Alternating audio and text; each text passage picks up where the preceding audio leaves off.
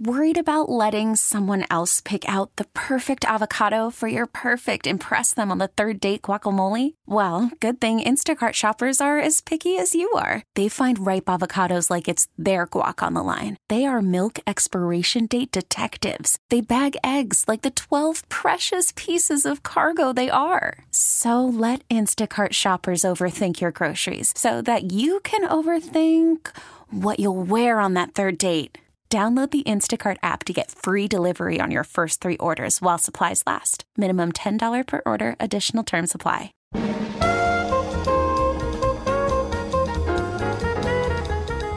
Welcome to Synapse, Think Tank of the Air, featuring influencers, creatives, and thought leaders in the Twin Cities.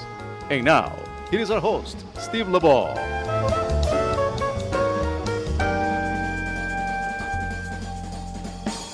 And welcome to Synapse Think Tank of the Air. I'm Steve LeBeau, and we have 3 guests today. We're going to talk about a lot of things. We have with us Trista Harris, president of Future Good, formerly of the Minneapolis Council of Foundations. Minnesota Council on Foundations. Minnesota, okay. You can take over the whole state.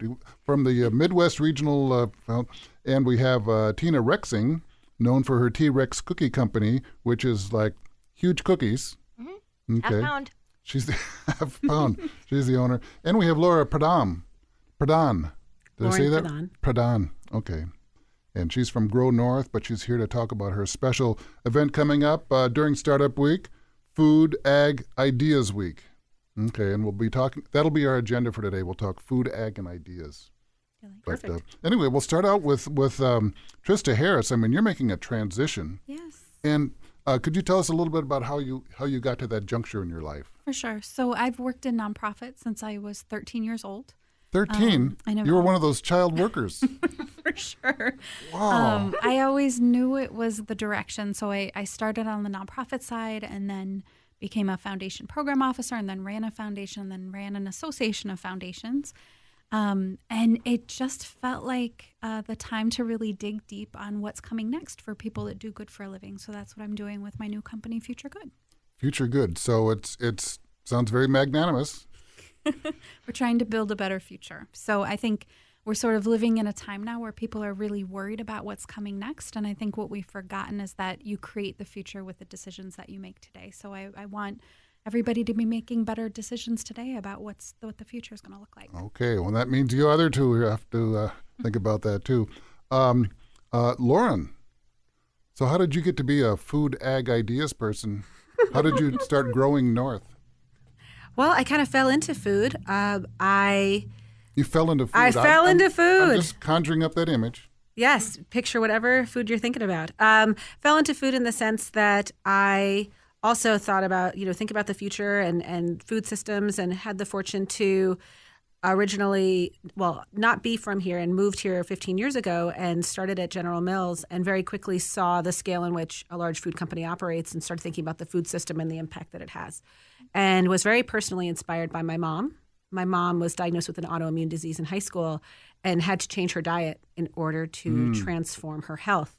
And so you sort of have things come together, especially when you're 22 and just figuring things out, and you're inside a very big company going, hey, I can be the voice of that, of my mom, of other people, and where is food going? And think about some of the, now I see trends and thoughts that she was imbuing in me. So that's something that has inspired me as I have built my food career. And now with Grow North, which I've been leading for the last 2 years, really thinking about ways we can accelerate our entrepreneur and innovation ecosystem here in Minnesota, because our entrepreneurs, and Tina will speak on that, our entrepreneurs and innovators are the ones who are identifying new ideas and ways of thinking that are really, in my belief, going to transform our future. So you got food and ideas. I didn't hear any ag stories. Well, you can't make food without the ag. Okay. Well, there. Just throw me in some food. And then we have, speaking of food, I just had a cookie yesterday, and it was huge. It weighed about a half a pound from Tina Rexing. She gave it to me. Yes. Did you eat the whole thing by yourself? Well, no, I shared some with my wife, what was left over by the time I got home. Oh, that's awesome. And so how did you get it to be the cookie queen? Well, I used to be a competitive baker. I competed at the state fair level for about 17 years. Really? Did you win ribbons? Yes, I a number of ribbons. I got to beat Marjorie Johnson a couple times, so I did a little dance of joy when that happened. And she's famous for that? Marjorie is like the most decorated state fair baking competitor. In history. So she's the Kirby Puckett of baking. Basically, yeah. But I used to compete, and my background's in corporate. I worked at Target for a number of years. I worked at Northwest Airlines, Thomson Reuters, the big companies in Minneapolis and Minnesota. And in my competitions, I would bring in the baked goods to my staff, who would eat them. Oh, they're your practice. They were basically my trial judges, and then based on their feedback, I would make tweaks. And so they would always say, Tina, why are you doing this for a living? And so I had like this midlife crisis, my mid-40s, and I quit my job on my birthday. And I said, on your birthday? On my birthday. I said, I'm going to quit. Didn't have a plan B. I just went home and told my husband I was going to quit. And I started the company 2 months later. I had like a come to Jesus really after watching all of the Game of Thrones episodes, and I said, I'm going to start a cookie company. So I sold my first T-Rex cookie May of 2015. Wow, that's not long ago. No. How many cookies have you sold since then? Probably, I drive a Mini Cooper, so I do like the math in Mini Coopers. I want to say probably almost 6 Mini Coopers worth of heavy cookies. So. I was going to say, how many pounds of cookies? A lot. That's probably over 15,000 pounds of cookies. Gosh. Yeah. Well, that's great. I didn't know Mini Coopers are so transportable for cookies. Gosh. Well, there are a couple of tangents here because, first of all, Lauren, you're talking about food. Tina makes food. And then also, actually, Synapse is sponsoring an event coming up in a couple of weeks on October 3rd, and both Trista and Lauren will be speakers at that. And that's talking about envisioning a future innovation festival. So we got the ideas. I hope we have some food there, too. And we can talk to Tina. We'll talk to Tina. That's just it. We'll have cookies and milk for the food at that. No better way to plan the future. The future. So, Trista, I remember talking to you a couple of years ago when you were very interested in the future, and I'm glad somebody is because a lot of things just seem to be happenstance. I mean, that's how I've lived my life. It's just like I turn around and it's like, oh my gosh, I need a new job. I need to do this. I need to do that. But you kind of planned yours out in advance. It's like, well, I'm going to do this. Well, when you were 13, I'm going to do this and this and this. And then you did it. My gosh, are you a clairvoyant? I am not a clairvoyant. I do have a magic 8-ball at my desk. So I use that as backup for thinking about future trends. I don't think it's about predicting exactly what's going to happen in the future. I think it's being thoughtful about what you want the future to look like. So if you spend your time envisioning what success looks like in your career or on the issues and causes that you care about. So what would the world look like if we fully ended hunger? How would it how would you walk through your day-to-day? What would be different? And once you envision that future and you start to back up and envision what it would take to actually get there, it probably isn't the things that we're doing every single day. Those are getting us incremental changes. They're not actually solving the big problems. And so I try to get leaders to really think about what would problems look like if they're fully solved so that you can start to think about new ways to get to those solutions. So if you look at those things, then you can get a handle on it and not let things just happen. Yep. You can take more control. Is that? I bet that ties into the whole agricultural issue because we hear every day that the environment is getting spoiled, that we're growing too much stuff, people are eating too much meat. Yeah. Well, all these things. I think it brings up a lot of good points because if you think about entrepreneurship, and I focus specifically in the food and agriculture sectors here throughout Minnesota, but if you think about entrepreneurship, innovation, building ecosystems and community, I think we need to think about it a little more intentionally and not wish it to happen. Right. We have to be actively engaged in making it happen. I think you're not simply a dreamer. Well, I think you can. I think it's, as you said very eloquently, you can dream it. Like you can dream it in the sense that like we are going to have a thriving, growing, incredible community here that's going to cultivate new ideas and new people. But it's taking that dream and then saying, okay, well, if that's what we want, what are we going to do? And wishing is not action. So then who are the individuals? What do we need to do? What are the steps to get folks engaged in that process? And the more that I've been doing this work the last 2 years and meeting with hundreds of entrepreneurs at this point, you start going, we all have a role in that. I think that's what's really fun and exciting about ecosystem work. Yep. And you've done this in your entire career, is that everyone matters then. For sure.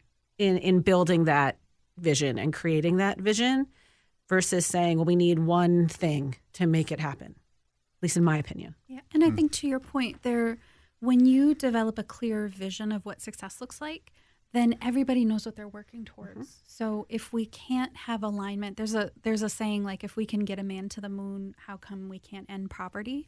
Because nobody has agreed on what that means. Is it median income? Is it $10,000 a year? Is it only U.S. citizens? Is it only families? We haven't come to agreement. And so it's really easy, not easy, but when you're saying we want to send somebody to the moon, you know where the moon is. You can tell, did they get there or did they not get there? Right. And I think for a lot of big issues that we're working on, if you craft that vision, then all of the partners in the ecosystem can start to move together, and suddenly that big vision isn't so difficult because there's a lot of people working together. And you can plan deliberately. I mean, we know where the moon is, and we just have to figure out how to get there. Now, Tina, running a business, the future means everything to you. It does. But you have to be, from a small business owner's perspective, you have to be able to pivot and change directions quickly. I think that's where a lot of small business owners and entrepreneurs get caught up, is this is what they want to do and this is where they want to go.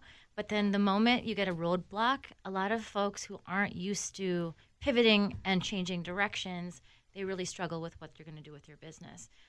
Since my background has been in corporate, I think I kind of used a lot of my corporate skill set to navigate small business environments. And being an entrepreneur, I can figure out how to network and figure out who I need to talk to when a roadblock gets set up. And that's one of the big things that entrepreneurs get caught up in, is who's going to help me. And a lot of the fallacy with starting your own business is that you're in it by yourself. You know, you're a small business owner, entrepreneur, it's like it's yours, right? But really it's all about who you can find to help you navigate through it. And even if you have a plan, it might not go that way. You just have to be able to change directions. And so I think Tina brings up a really great point, because no one is in isolation. Mm-hmm. And if we want businesses like hers to grow and be incredibly successful, and she is the world leader in massive cookies, then we as a community need to create this sort of interconnected web so that she doesn't have to spend weeks finding the right person to talk to about X, Y, or Z. It has to be more apparent, and she can plug into that community. But then it goes back to your point of, if that's our goal, then it's articulating that as our goal to create that, and then we rally as a community to build that for her. But sometimes we find, though, that being in this business, and especially in the food business, it's very competitive. Mm-hmm. Yeah. And so you can run into people who are more than happy to lay down and help you move on to the next thing. But there's a fair amount of people that I've run into when I started the company who don't want to help you because they see you as a threat to their existence. So I think that's where looking into the future and kind of like being on the same page is really hard, because it's hard to say that I can trust you and you're going to help me, or are you going to help give me information that will actually trip me up on purpose? So another roadblock. Yes. Well, it seems to be in this era in the Twin Cities. I've heard the word co-opetition from some of the young entrepreneurs, people that will be gathering for Startup Week, those types. And so that I think generationally there seems a greater sense of working together, even though you are the competition. Mm-hmm. Have you found that? Do you get along better with the younger crowd or the older crowd? It's actually funny because I think I'm at that weird middle age where I can get along with both sides, but then I feel like the people I've actually struggled with the most in terms of actually cooperating with me and helping me as I try to grow the business are the ones from an older generation that wants to protect what they see as their own space. And if they see me creeping in on their space, then I become like the enemy. Wow. Does that carry over too in terms of the ability to, think environmentally and ecologically about things, and also to think about the future? Are young people doing it better than older generations? I think young people have had to be more networked, both with each other and with ideas. And what the internet gives us is an unlimited marketplace of ideas. And so I think for the older generation, there was this idea that my idea is my capital and my thing that can that will make my business be successful. My property. Yes. And I think for young people, it's more of a feeling of an idea is actually useless. It's the ability to implement the idea. And so I may have an idea, but if I don't actually have the capacity to move it forward, then it isn't worth anything. So I'm not losing anything if I talk to you about my idea and if you can help me think about how to implement it and move it forward. And I also think it's a bit of a mindset. One of the things that I'm really struck by is when groups of, you think competitors come together. So we're going to talk about this at Food Ag Ideas Week. We have a session. It's an idea. Well, we have a session on agriculture, innovation, and craft brewing. And the Minnesota Craft Brewers Guild has 140 breweries and counting that come together and they collaborate in a co-opetition sort of way. So on one hand, you would go like, well, they compete. You've got every neighborhood tap rooms and Summit and Surly and so on. But they have been able to say, well, the pie is bigger than my neighborhood. The pie is bigger than Minnesota. Some of us want to get really big. Some of us want to just stay in our neighborhoods. But we all want collectively to have this Minnesota craft brewing brand to mean something. And so I think if you have that mindset that collectively we can make something mean something where everybody wins, then I think some of the things that Tina's describing become less apparent. They're still there, but I think that also mindset shift and understanding how networked things are, that you're not alone, that you will need help. To me, that's a mindset in addition to kind of generational. I think what separates the craft brewers to the baking industry is that the baking industry has been there forever, where the craft brewers and the beer makers are new. And so they're all together finding their way through the system, where in the bakeries now, I'm finding a lot of them are closing. They can't. Because why? Just the overhead to maintain a bakery is really expensive. There's just a lot of startup expenses in order to start a bakery. So my bakery is a little different because I'm niche and I only make cookies. I don't make anything else. But the bakery industry is just really tight in terms of this is the group of people who belong to our group, and it's really hard for people like me to penetrate that group of people versus craft brewing. So I've kind of like glommed on to other types of businesses, like I don't know if you know Sarah from Sarah's Tipsy Pies. She only makes pies. And so we've that's a good collaboration. I like that. She's not really competition. She doesn't see me as competition, and so when we kind of gather together with all these niche bakers, that's how we can kind of like form our little support group. I think one of the pieces on that is there is this idea that there is the right way to do it, and here's the network of people that do it exactly like this. And that's how businesses go extinct. And I think that Kodak is a great example of that, of a long-term company that actually invented digital cameras and shelved it because they thought it would sort of hurt their core business. It did. It hurt their film business. Yep. And so it hurt their whole business because the whole thing shut down. So I think it's really easy for people to say, the pie is this big. Here is the way that it has to work. Here's the way that we move forward. And we're moving towards a place where the world is changing really, really quickly. And if you can't be flexible and if you can't be nimble in that process and develop really strong alliances to move you through, you're not going to exist in 5 years. Right. And another thing is size. It's much easier for a small company to be that flexible, to turn around on a dime. Large companies, I think the worst ones are the public companies that think quarter to quarter. They can only think as far as their next earnings statement. But I was at a table once with the then CEO of Cargill, and I said, how far do you have a plan ahead? And he says, we have a 100-year plan. To which I go, 100 years? I don't know what I'm doing next week. Yeah. You're listening to Synapse Think Tank of the Air. We have with us Trista Harris, who's just forming a new company, Future Good, and it kind of explains it all. It's a good name. And Tina Rexing is here, and she has a good name too, T-Rex Cookies, because they're giant. And Laura Potham is with Grow North, and I think that's a very positive thing. Lauren, we'll be right back.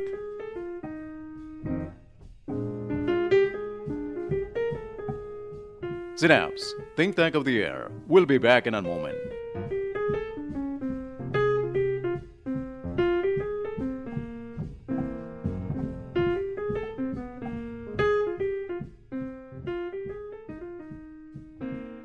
And we're back here talking food, the future, big cookies, and all these things. And well, I'm working up an appetite. You say you forgot the cookies at home, Tina? I didn't have time to stop by to bring cookies. Cookies are currency, so usually I bring them to everywhere I go. So I'm sorry. Next time we meet. Well, we'll have to have you on the podcast again soon. For sure. So, you had a question, Lauren? Oh, I was just asking Tina and curious about, we talk about how much we love local businesses. We want to support Minnesota. We want to support the local guy. And then at times I have found there's a disconnect between wanting that and then the actual participation in our community. Where are people buying your cookies? I mean, they are more expensive than other cookies. Are they frequenting your storefront? Are you seeing the desire of what people want translating into sales? I do, and I think part of it is because the way I started was super grassroots. I sold my first cookie at a farmer's market. So, and a lot of people, I've actually put my story out there on social media where I took my corporate job, gave up my 6-figure income, and I started this little cookie company. And a lot of people are drawn to that story. And so I think by drawing the people into the story, then you draw them into the product. People are buying the cookies. A lot of restaurants actually right now are focusing on buy local and showing that on their menus. It's like, oh, hey, here are local people. Even the big food distributors, Sysco, Reinhart, U.S. Foods, have a section now of local products. And I'm part of that now. So I am small, but I'm growing. But at the same time, I'm kind of conflicted, right? Because you're like trying to stay small, cute, and local, but then you're trying to grow the company. And then, you spend the time quitting corporate and getting away from the man, and then you become the man. So I think that's like the hardest. It's such a conundrum for me. It's like turning into your mom. Completely, yeah. So do you buy from local companies even though it's more expensive? Or can be more expensive? Well, I have a lot of local partners. So small local partners like Gregory's Foods is kind of a big company, but they're local. I try to, when I'm buying packaging and whatnot for my company, I try to stay local. But at the end of the day, as a small business owner, we have to look at our bottom line. And sometimes it's cheaper to buy from Uline. And you feel bad about it, but, to buy from another company would cost me 10, 15% more, and it actually comes down to how much money I have. You have to survive. Mm-hmm. Now, I can understand a business model where you sell cookies, but Trista, you have a business model where you sell future awareness.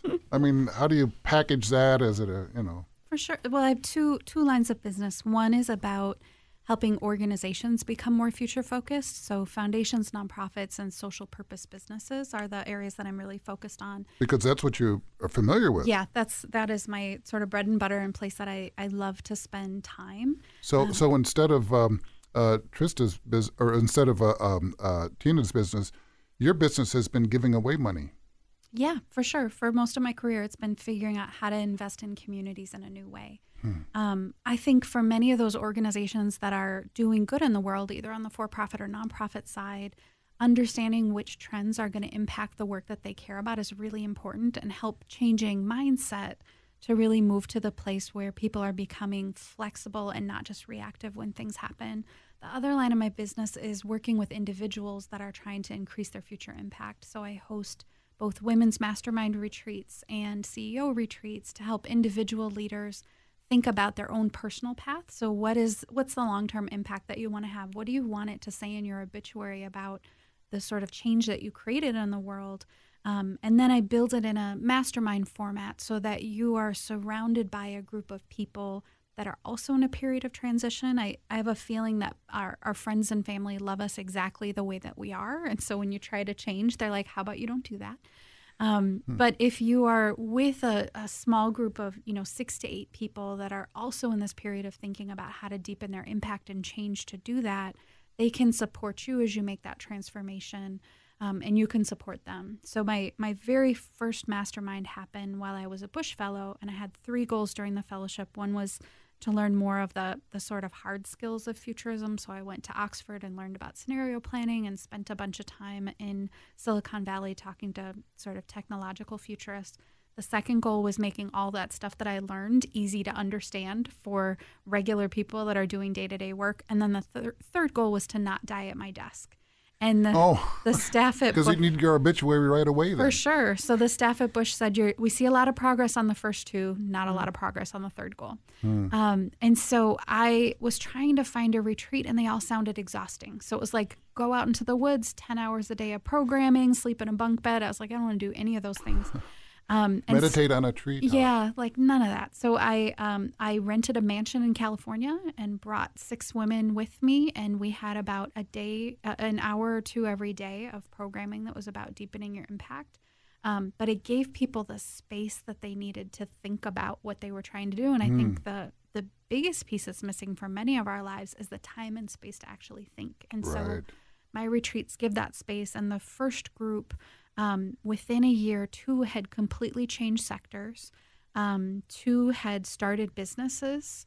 1 had decided at the retreat to run for public office and is now a Hennepin County Commissioner candidate. Go, Irene. So I think... Irene Fernando? Yep. So I think what really happens is that you need the time and space to think, and when people have that, transformational and amazing things happen. Boy, well, that is so true that... life is going by so fast. I mean, especially if you have kids, which I think a lot of you do, and I have one. You're doing so much. I was talking to a businessman a while back, and he said it used to be you'd come home, you'd read the paper, maybe have dinner with your family, and now he says there's no time to read the paper. It just goes by so fast. Right. And so I'm glad that in your track for food, ag, and ideas, you have the ideas in there, so the little reflection is built into your process. Yeah, so the whole impetus behind Food Ag Ideas Week was that as I've been working in the food and ag sector here within Minnesota, to Trista's point, people are working tirelessly, entrepreneurship, and it is a 24/7 job. And then also this importance of connectivity and community is just all the more critical because you're spending so much time trying to find the next connection versus like if it's in front of you, then we can do that. So the idea was, how do we bring all these different communities together where you have Fortune 500 executives literally down the road, you have entrepreneurs, you have nonprofit leaders like the Bush Foundation, you have all these different groups who are focused on different sectors, including food and agriculture. How could we crash communities and bring them together and bring to the forefront innovative ideas, great speakers that are here? Because I think that's one of the things that Minnesota needs to we don't like to puff up our chests on things. We don't like to talk about ourselves. So I always say, like, well, I'll talk about you. If it makes you uncomfortable, then I will say you're both amazing. You'll do the and then I'll create the platform so that these individuals can shine and talk about things and everything from craft brewing to hemp to small food brands to investment capital, and then build in the networking time so that folks can meet each other and do that. And so that's where the idea came from. And now we have 6 partners. We're going to have over 30 events. They're individually ticketed, so you can register and build your own schedule. And it's really accessible through a whole bunch of partners that have helped subsidize the whole thing. So that's the idea, is to get folks together and make space for that thinking, because it's the first thing to go off the list, because you've got to think about orders, you've got to think about employees, you've got to think about this, that, and the other. But if we can make the time for that space and make that connection, that could be that big sale or could be that mentor or whatever it may be, it could lead to something transformational for a business. Now, I know you think all the meetings are great, but is there a single idea that stands out that just kind of amazes you that you've come across during your planning? I think we have a pretty incredible lineup of speakers that are going to talk about interesting things. So, we kick off the week with a conversation between Jeff Harmening, who's the CEO of General Mills, and Carrie Miller from NPR. And they'll talk about our ecosystem and where are we going, which is really exciting. And it's a free event, so everyone should come. We've got a great happy hour at Finnegan's, also free, so everyone can talk over a beer. Craft beer, of course. With a really unique business model, which is exciting to talk about. So I think, to me, the idea that I'm the most excited about is that if you look at our website and you see the speakers, not everyone agrees.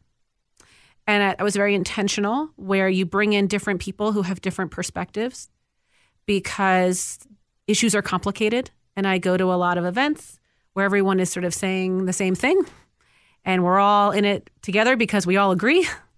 And at times it's more interesting if you put a large production corn farmer in the same room as a leading organic farmer of vegetables, and with very different practices, and talk about the future of farming together, because they're going to think about that in different ways, but there's some underlying values that they all worry about in terms of making money. They're both family businesses. They're proud of Minnesota. They believe in what they're doing, but it's different. So we'll see some things come out that I think will be really interesting, and hear ideas that will make people, I hope, think differently, but also get excited about participating in this community. Boy, I was at an ag event in the Twin Cities here a couple of years ago, and I mean, it was all full of farmers and farmer types and people from co-ops and things. And one of the speakers was from General Mills, and they almost got into a fight because they were mad at General Mills because on their products, they're saying this is a non-GMO product. And among all the farmers, they agree that it's okay to genetically modify the crops because it's better for, greater productivity and greater health and all those things. And so on one hand, the General Mills guy said, yeah, we agree with that, but the consumers want to hear about the stuff that's non-GMO just for sales purposes. Is that, you going to talk about GMOs?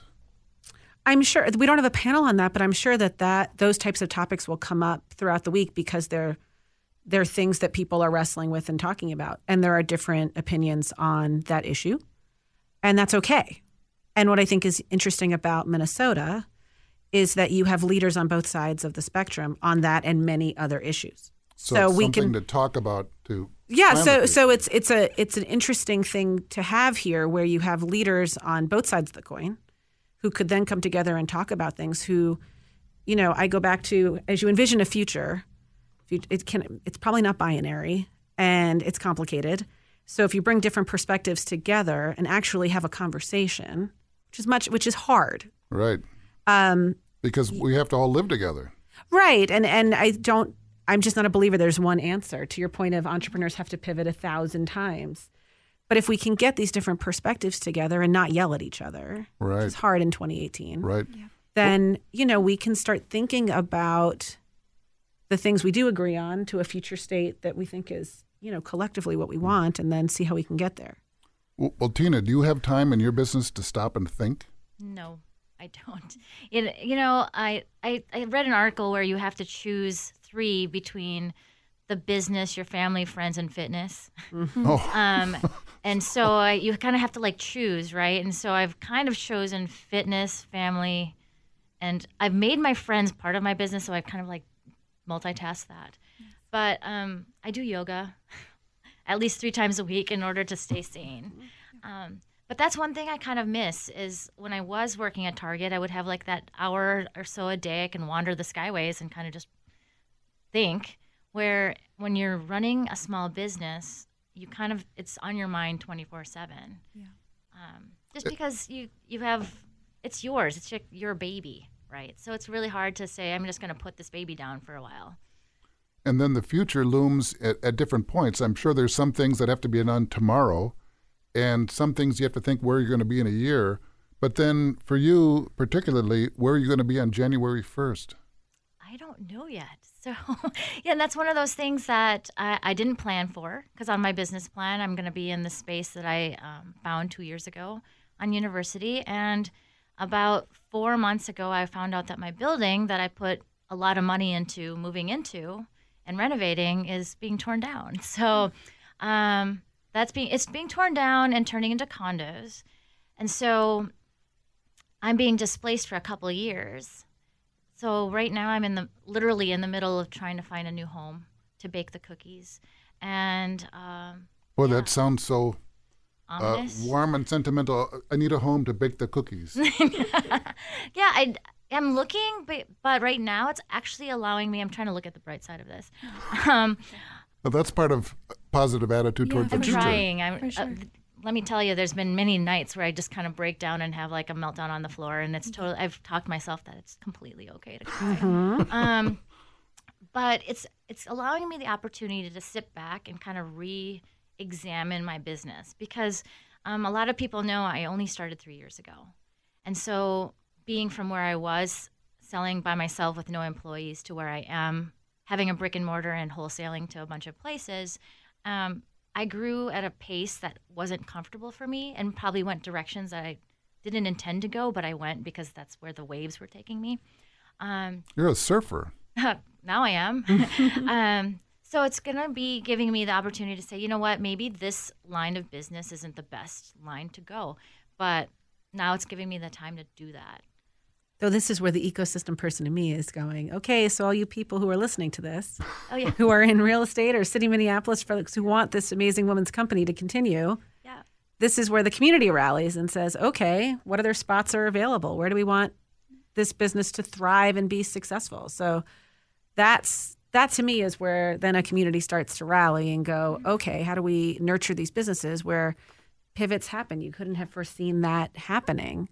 So, But if you want to stay in business and grow this thing, then let's help her figure that out. do you simply want a place where you can call home and bake cookies, or do you want to have a retail operation out of that space? Well, part of the contingency of me, the developer asking me to leave for a couple of years, is that I'm actually coming back in 2. So they're building a condominium unit, and underneath it there's retail location where they're saving one for me. So that's 2021, right? So I will have a storefront early 2021. Meanwhile, from that 2019 to then, I'm going to have to figure out, maybe I'll just go to Hawaii for a couple of years. It's a great idea. Isn't You it a should great idea? definitely That's do very that. future. They need idea. cookies there. It's great. That's right. You could figure out some new recipes with macadamia nuts or something. So I'm actually going to sit down with my team because I think the hardest part for me is I have a team that's pretty much been with me since I started. I have 12 employees now, and to have to tell them that at the end of the year, you guys might not be with me, but if you can find something else to do and then come back to me in 2021, and I feel like it's part of my responsibility to help them find places to work also. So that's where I'm kind of reaching out to the food community. I'm like, I have these awesome employees who wants, 4 baristas and a chef or something like that. So I can actually be responsible for the people who have been given their lives to me and helped me run my business.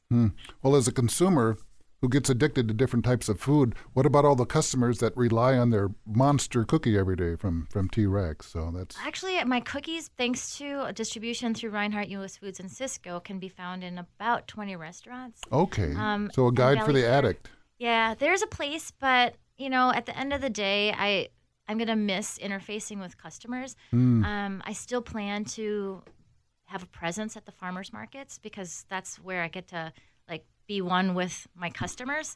And that's something I'm always trying to tell other entrepreneurs that I mentor is if you tell your story to other people and they kind of understand that you made hot sauce because it's somebody else's in your family's recipe and you really love it, take that story and share it with other people. Because what I'm doing is I'm creating a little video of the history of T-Rex Cookie and kind of showing them what's going to happen to me at the end of the year.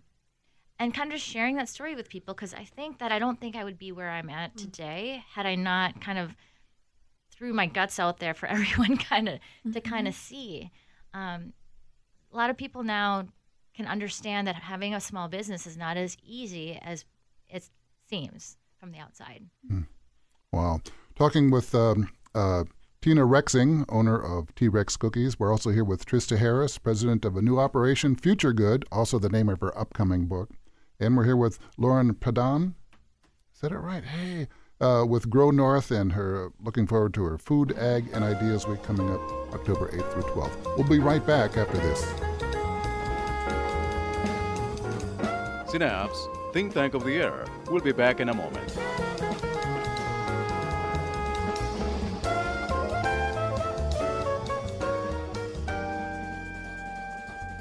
And we're back on Synapse Think Tank of the Air, and boy, we're doing a lot of thinking today. I mean, ideas, that's part of the whole repertoire, except for the cookies. Think about cookies. Well, I mean, you have Just ideas ideas? about cookies, but it's solid. Cookies are so solid and tasty. And boy, here's a random question. How much sugar goes into a half-pound cookie? Oh my goodness. I do I not can tell want you to there's know that. You know, almost okay, put your 24 fingers. pounds of sugar goes into one of my batches, so I can't kind of tell you how many. Okay, so you think in terms of batches. I can and tell then you how many Mini calories. Coopers. I can tell you how many calories are in one of the cookies you No, just I don't ate want to. I don't want to yesterday. hear that. No. I don't want to know. Well, that's how some people are about the future or anything else. They don't want to know. Sure. And food, well, that's what they say. You don't want to know what's in a hot dog, right? Or a sausage or... Well, I think we're now in an age where people want to know more about their food than ever before, actually. I mean, I think the questions that we're raising about how our food is grown, I mean, everything that Tina talked about with tell your story, like warts and all, like that is a relatively new thought in how businesses are run. They used to want to cover up stuff. Yeah, well, I think more people food was very functional, so you didn't really care. There was always a group of people who did, but I think of the mass consumer now where it arrived. You know, your meat was in cellophane. That was the end of it. No one really understood it was part of a cow. Like even asking the question of sugar in a cookie, like, well, a cookie grows on trees. Like, but now we're in a whole world where it's made by a person who has 12 employees and is important in our community, and what's in it matters. And kind of this whole idea, I mean, you spoke about it beautifully with the whole self and thinking about that translates into business development and making, whether it's making cookies or it's having a hydroponics farm or whether it's having switchel or whatever product, whatever you're creating. People want to know more, and there's a curiosity there and a feeling of community that I think we haven't seen in a really, really long time. I mean, I'd be curious about your perspective on that. We have more conscious consumers, and I think that's the big trend. Even for very large companies, there are consumers are saying, okay, where are you investing? Who are you employed? Who are you employing? What do your policies look like?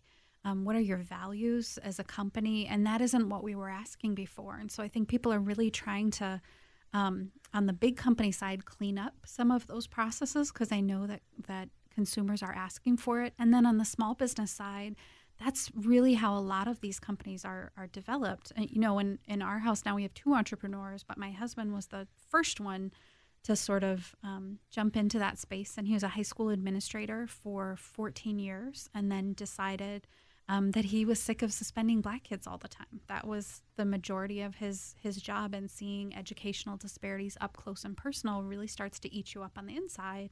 And so he started an office supply company, and his office originally was based in North Minneapolis. He still has a really strong commitment to hiring residents of North Minneapolis. And what happens in that process as he's developing relationships with consumers is you may be buying a chair from me or paper or pens or whatever, but here's how these dollars then amplify throughout the community, and here's the change that happens as a result of it. So I think we're moving to a new era where that's a lot more important. And so the story that he tells builds loyalty with the consumers. For sure. Yep, because if you have a similar choice, you can spend about the same amount of money. I'm going to want to spend money with a place that I feel like is moving my values forward. And even with the very large companies, what they're starting to do is to hire tier 2 vendors that are often people of color-owned businesses that are able to distribute their products at the same cost. But for the consumer, they know that they're actually strengthening the capacity of that consumer in that process. So I think it's a good time to be a small business owner because I think consumers are really supporting in a way that they haven't in the past. And I think that's another generational change. I did a survey at my previous job, and the young entrepreneurs are more concerned about having a social impact or a meaning with their business, and it's not just all about the money. Right. Well, from my business perspective, transparency is really big for me. So I have an open kitchen, and what does that mean? That means you can see into it, and you can see the dough being made. You can see the ingredients sitting on the shelf. Old school kitchens, it's behind the door and you actually don't know what's back there and what the people look like. Who knows what's in the cookie? Yeah, so you can see the butter being melted, 12 pounds of it, going into these cookies. Well, you're the opposite of the state fair. Completely. So you kind of know how everything's being made, and I think that goes along with just running businesses, is that people these days want to know everything about you as a small business owner. Which is, for me, good and bad. I'll throw it out there. Yes, I'm a Republican. I'm a unicorn in Minneapolis as like the only Republican small business owner. But, once you start talking about your politics and the way you think about certain social justice issues, it becomes mixed into your business. And it's a risk, right? But I think that my customers appreciate the fact that I'm willing to talk about it, and we'll have debates. We might have different opinions in my shop, whether or not I should be sharing certain things or talking about certain things like minimum wage and how I feel about that. But at least they know I'm not going to be closeted about the way I think. They can just come and ask me, and I'll tell you, because that's just part of who I am as a business owner. So what you're doing with your business, it's not just you and yourself. You're connected with everybody. You have your employees, you have your consumers, and the community at large that you have to kind of contend with. You're in a context. Yeah, completely. But I think it's to my benefit not to hide anything from anybody in terms of how I feel about certain issues. Because it's one thing, and my husband actually he and I disagreed on the fact on whether or not I should bring politics or my personal opinions about certain issues to the forefront in the name of T-Rex Cookie. It's very risky thing to do, because there are some customers who have written me hate mail that, I'm not going to frequent your company because of X, Y, and Z. It's interesting to hear that kind of perspective, but on the flip side, people really appreciate the fact that I can speak about certain things and have a logical, maybe sometimes not super logical, but at least a civil conversation with other people. Decently logical. Yes. I think that consumers are looking for that authenticity. It is worse if you believe a company shares your values or is doing a certain kind of thing in the community, and then you sort of dig a little deeper and you go, that doesn't match. And so I think consumers are so hungry for that, of like, who are you really? What does this mean? Does this match with the change that I want to see in the world? And even when a company, when I used to run the Headwaters Foundation, we used social screens for our investments. And what does that mean? Social screens means you can sort of screen in or out things that match your value. And because we were funding a lot of environmental work, we made sure that we had screens that were tied to the environment, and we were investing in an alternative energy portfolio. And one of the companies, the name I didn't recognize, and so I asked our investment manager, like, what is this company? He said, they're doing fracking in North Dakota. And I'm like, we have grantees that are actively working against that right now. It can't be in our portfolio. He's like, but the return's been really great. And so what we had to do as an organization is say, actually, our values are more important than what that return is. And if our donors were digging deep, not even that deep, into where we were investing, they'd be really disappointed. And so we have to make sure, regardless of what the cost is, that we are living within that value set. And so let's make sure we're consistent. And companies that are consistent, organizations that are consistent, people sort of find their place and they support those organizations. I think the thing that it makes me think about, Tina, to your point is, everyone has a platform. I think we look at times to larger organizations or larger companies, but in a world of social media and in a world where there's sort of micro communities, almost everybody has a platform of some kind to share their opinion. I mean, look what we're doing here right now. And so it is a choice to put yourself out there and to share that perspective and understand that even as I lead an initiative. You have a small business owner. As you start your own company, like we have opinions to share, and we can encourage others to to engage. And we may not all agree, but that is in my mind a choice and a mindset. And so that's where I always go back to with ecosystem work and the community. Like, you can't, in my opinion, hope that it's 2018. We're going to be voting very soon. Everyone should vote. But in the meantime, what are we going to do to get to that? And then that's not going to be solved just by bringing in some new leaders or keeping with the way things are. It is about us as a community getting together and sharing our opinions and talking about them. So I do think I applaud you for doing what you're doing, because it's putting yourself out there. It is infusing your brand with you, which can be complicated. But at the same time, it is sort of saying, I have a platform and people are listening to me, so I'm going to share what I think is important. And that's what I shared with my husband is like, I've gotten to a point where my name is recognized a little bit and the company's recognized. And when I get called, like from WCCO called me and said, would you be interested in speaking on behalf, talking about your opinions on the whole minimum wage issue? I said, yes, I would. But I also knew that it would rub a lot of people the wrong way. I kind of feel like those of us who have a platform to share our opinion, it's our responsibility too to be able to speak to those divisive issues in a civil manner, because there are some small business owners out there, like after Donald Trump was elected, pretty much said, if you voted for Donald Trump, you're not welcome here. That is not a civil way to behave as a small business owner, or a person for that matter. So I want to be able to share with other people. Yes, you might not share the same opinions I have, but I'm going to hear you out and be civil about it and hear your opinions. So it's kind of a responsibility as we grow as business owners and we get a little bit more recognized, that we take that platform and treat it responsibly. Well, you're kind of hitting on the core of what Synapse is. I mean, an organization that I co-founded. And our premise is that there's too much segmentation in the world, in society. And so what happens is, if you only hang around people like you don't know in any sophisticated sort of way what other people are like. And so therefore you label them and stereotype them. And so our mission is to form a community of all these different people, get them out of their silos and get to meet each other. I mean, hopefully people can talk civilly. I mean, at our events, I don't know, I'm sure I know for sure we've had Republicans. Just a couple. At our event. Yeah, they don't, some of them I know, but others might be unlabeled.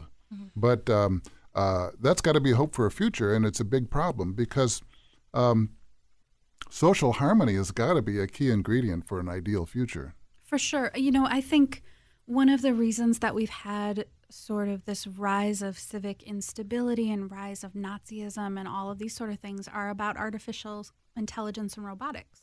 So as we're going through a time period of change where our economy is completely changing, and the sort of equations that we use to determine how much a company is spending on labor and those sorts of things are completely changing as we speak, but we don't have enough conversations about that transformation. And so we have moved to a place where people still have old stories about what the instability that they're feeling is about. And so do you have an example? Yeah, so the old story is immigrants and people of color are taking our jobs. And the real story is artificial intelligence and robotics have changed the economy. And so if you have an old story, then you march around with the tiki torch and scream racist things. That's what happens because you don't have an accurate story of what that transformation means. And I've talked to a lot of sort of technological futurists that are really excited about advances in energy and water, and really have a feeling in the next 20 years that we will have unlimited, abundant, almost free energy, which then leads to unlimited, abundant, almost free water because you're able to sort of clean and desalinate in ways that you couldn't before, which then leads to advances in agriculture. So we're right on the cusp of that. And my question for them is, what about the people part? And they say, we don't know if humanity is going to make it for those 20 years because of the way that we are sort of attacking each other in that process. And so I think as people, we need to have a longer view of understanding that we for sure are in this period of transformation, and being short-sighted actually has much larger consequences than it has in the past because the pace of change is so much faster. Right. Boy, climate change comes to mind. 100%. I mean, around the world, that's another fragmentation is people around the world. Europe, as I understand it, is solidly concerned about climate change because it could mean the end of, agriculture. Is that a topic on your Ag Week? So the way that we've structured Food Ag Ideas Week is that we are highlighting themes or topics where Minnesota has a leading position from an innovation perspective. So that climate change is, again, I would guess like GMOs or others, it's a topic that underlies whether it's water, it's food consumption, it's people, So no, we don't have a dedicated hour on that, but it will be something that people talk about. I think as a food and agriculture community, a lot of us rally around the idea of how are we going to feed the world in 2050 is a question that constantly comes up. How are we going to think about and wrestle with a lot of the issues that we're talking about at a global level, but also at a local level? So then you start thinking about what can I do? And when you start going, oh my gosh, climate change, then it feels really big. And you're like, oh my gosh, I have no say in this. But then you can say, well, maybe I'll meet with Tamara, who runs Homegrown Minneapolis and is brings a consortium of nonprofit, for-profit leaders together who focus on composting and recycling and farming communities locally. And you go, okay, well, I probably can't solve climate change on my own, but I could get involved in a local level in this organization that is bringing communities together and experimenting and doing different things. And so let's see what I can do there, which could then be a gateway to other things. So that's what we're trying to do. Is you have topics that are really big, and we have some of those too, but you also have organizations that are tackling a problem like climate change in their own way, and then you find your gateway into the community to help work on that. Boy, I happened to be traveling through rural Minnesota a couple of months ago, and I was with a friend who was selling products to organic dairy farms. And there's where one of my old stereotypes kind of bit the dust, because you think of some barefoot hippies growing organic stuff, and you get there, it's big business now. Yeah. There's a lot of people buying it, so they need to produce a lot of organic milk. So there are changes going on that city people don't know about. Oh, very true. And that's where we have a whole session on a conversation on the future of farming, which will have diverse farmers coming together, including Red-Headed Creamery, which is a really wonderful, wonderful dairy farm that does great cheese products. But I think you're right in that, you have sort of a Twin Cities thing and a Greater Minnesota thing, and we're bringing other groups in together to have that dialogue so that you challenge those notions and conceptions, because I think you said it very well that, when you believe in old narrative, you believe old tape, there's tons of it. Like, entrepreneurship looks really sexy and amazing. It's like, well, ask Tina what the reality of that looks like. We can envision a future, but we actually have to make it a reality. So I think it is a little bit of, how do we, you've got all these stereotypes, you've got all these things, but we've got to start really meeting each other and talking about it in order for us to really see what the reality is like. Yeah, it's like we have to erase all those old stories and come up with they're fresh just ones. Evolving and changing and coming up with fresh ones and coming up with new ways to think about it. And my guess would be is when you go to that farm or you meet that entrepreneur, you're like, that was different than I expected, and it probably is better. Well, I think that's why there's going to be so much emphasis on innovation during Startup Week, because it's devoted to innovation, these startups that are doing new things. How many new apps are we going to hear about in between October 7th and 8th and October 12th? New things happening in agriculture and food. New cookie recipes, Tina? We just rolled out a couple new ones this week. What kind? Oh, we threw an actual pumpkin pie into the cookie. So we have a pumpkin pie cookie. We did some dill pickle cookies earlier this year. They were amazing. They were good? We paired them with Bloody Marys. Well, amazing. Then anything's good. I mean, you could eat an old rubber tire in it. Maybe. Makes them good. Well, we've run out of time, but now I'm all I'm ready to go start a new story. I've got to find a new story. I've got to get a new cookie. And let's see, your book comes out, The Future Good comes out, Trista Harris, on October 24th. Yep. So we'll try to read that one. We'll try to buy it and read it. Well, thank you for being here on this issue of Synapse Think Tank of the Air. Trista Harris, Tina Rexing, and Laura Pradhan. Close enough. And I'd like to thank Dan Culhane, our producer for the day. And once again, this is a co-production with WCCO Radio. Thank you for listening to Synapse Think Tank of the Air. I'm Leo Espinosa.